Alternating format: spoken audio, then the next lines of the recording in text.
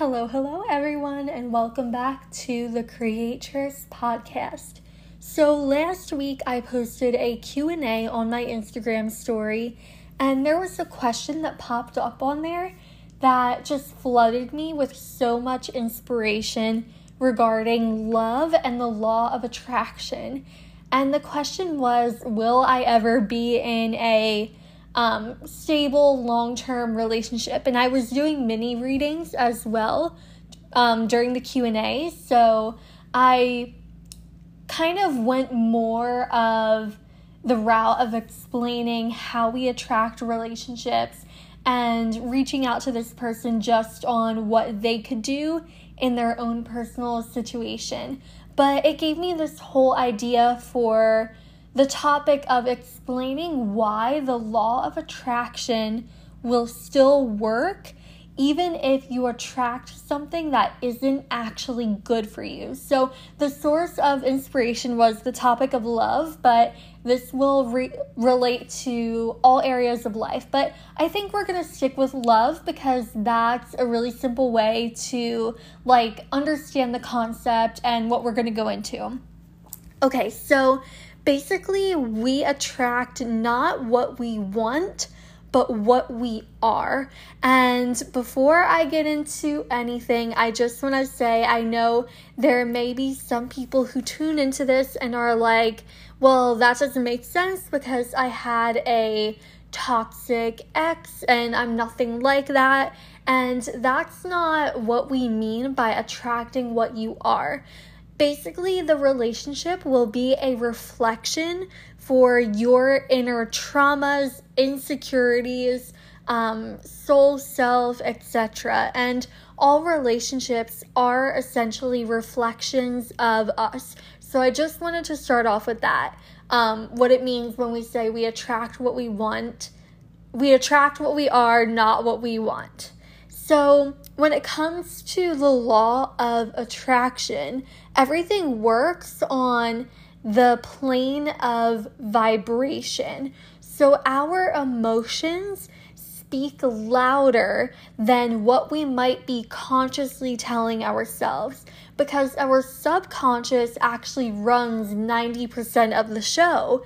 And if we keep saying things like, there are no good men out there, or there are no good women out there, our brain will naturally try to find more and more scenarios that fit that belief in order to prove ourselves right. So even though we might desire to have a better relationship and to have a committed, devoted, sexy, passionate type of relationship, if the vibe that we're putting out is an energy of lack, for example, then that's what we're going to attract. So our brain definitely plays a part in this as well. Whatever we believe, we will seek out more on a subconscious level in order to prove ourselves right.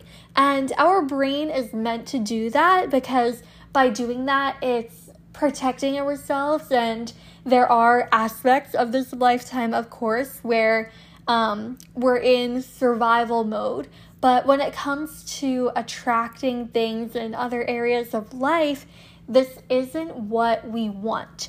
And unfortunately, what can happen a lot of times, especially in love, is people will desire the better connection, the better relationship, or even with money, because love and money tend to be very similar when it comes to law of attraction. But then a lot of people will fear what happens when they move into a new state of being, because that is required in order to get the reflection of what we desire in our physical reality. So simply to break it down, our beliefs that we have are safe to our body as of right now, and they are safe because they are familiar and they are predictable. But this new version of us that doesn't react in this anxious way or avoidant way is unfamiliar to us, and maybe we didn't have any examples in our life to show us how to be the embodiment of what it is that we desire. And this can happen a lot in both like love and money. I think I'm gonna stick with those two as like main examples when, just explaining everything in the podcast episode. We tend to look at what happens in our childhood, mainly from the ages of 0 to 7, because that's when we're like a sponge pretty much and just soaking in everything that is happening in our environment. And what we see is what our body adapts to, and that's what we ultimately end up believing. But just because it was the truth of our parents, grandparents, friends, aunts and uncles, whoever, doesn't mean that we have to embody that. And I know in my personal life, there are a lot of different patterns that I recognized in the relationships of those who are generations above me, and different things that I encountered in my love life that now I have shifted and changed, and things are the way that I desire. And so we have to come into the qualities ultimately of what it is that we desire. And when it comes to love, that doesn't mean that we have to have the same hobbies as someone or like the same food or color. It's about what we're giving and receiving, what the energy of that is like.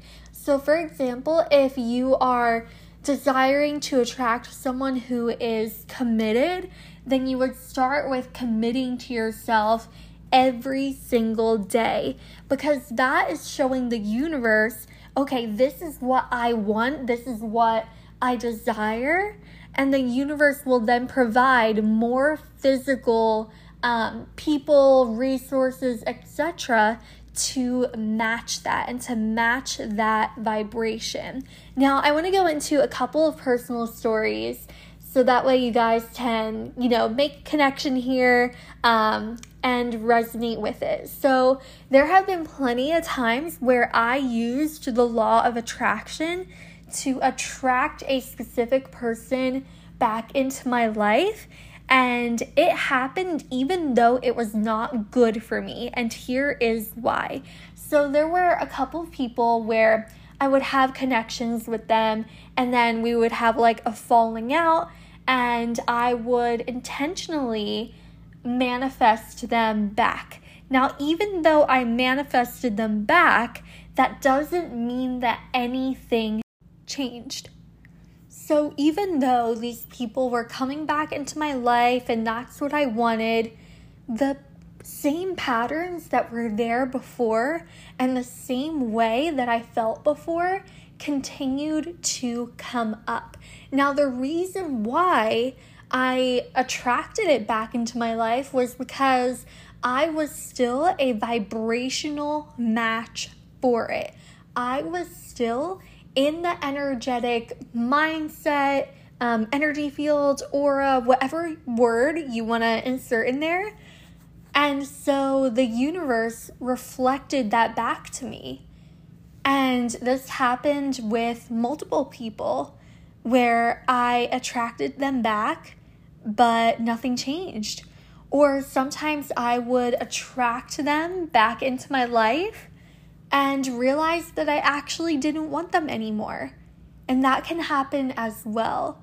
Sometimes when we are ready for that new growth and we attract what it is that we wanted into our life, we realize like, oh, this actually isn't what I want.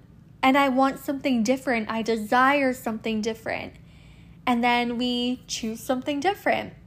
Now, I've also experienced attracting a specific person in and that relationship growing and evolving in a really beautiful way. And I'm talking about my current relationship. We're coming up on 5 years of knowing each other, and I've definitely learned a lot over these past 5 years. in the beginning of our connection together, there was a lot of that up and down. And whenever something would go wrong, I would easily be able to manifest him back into my life, but that same pattern would occur.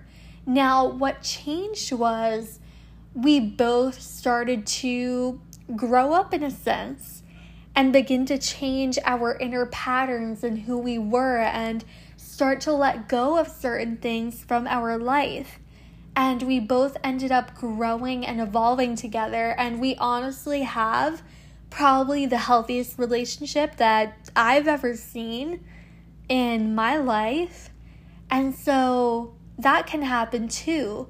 But again, it takes two people willing to do that in order for it to work. If you're willing to do the work and they're not, it might be time to say, hey, I need to move on. This isn't working. And that is okay to do. And it's okay to acknowledge that you need, want, and desire something different. So if anyone is listening to this and maybe you have someone in mind and you're like, I hope that they change. I want them to change. I know that they can change.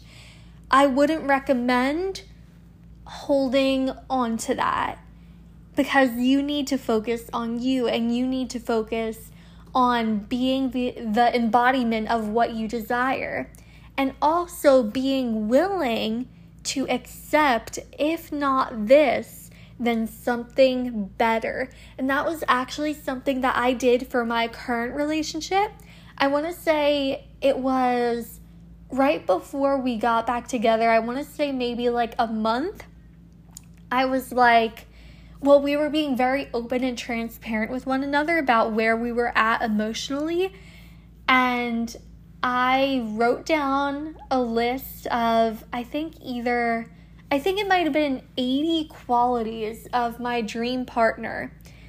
And I said to the universe, this is what I desire. If not him, someone better.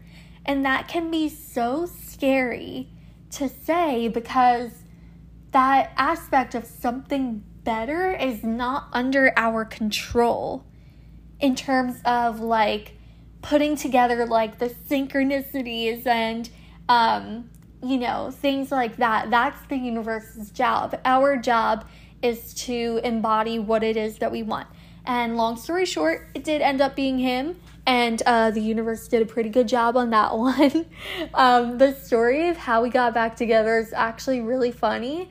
I should bring Sean on here sometime so we could tell you guys that story, because it was like such a good day, but then it ended kind of chaotic, but like kind of romantic. But I wouldn't have wanted it any other way. It was perfect in my opinion. So, we can say that we want something all that we want, but if we're not making that part of our life already, we're just going to be putting out this sense of desperation out into the universe. And I know I've been talking a lot about love, so I want to use an example of money as well. So let's say you desire to have more money, but you're saying rich people are evil, rich people are snobby, people with money are bad people, then you're holding a resentment around money and you're not embodying the relationship of money that you actually want. And all the universe is hearing is, okay, I guess they really don't want that. Because again, the universe understands us in terms of vibration, and our emotions carry vibrations with them.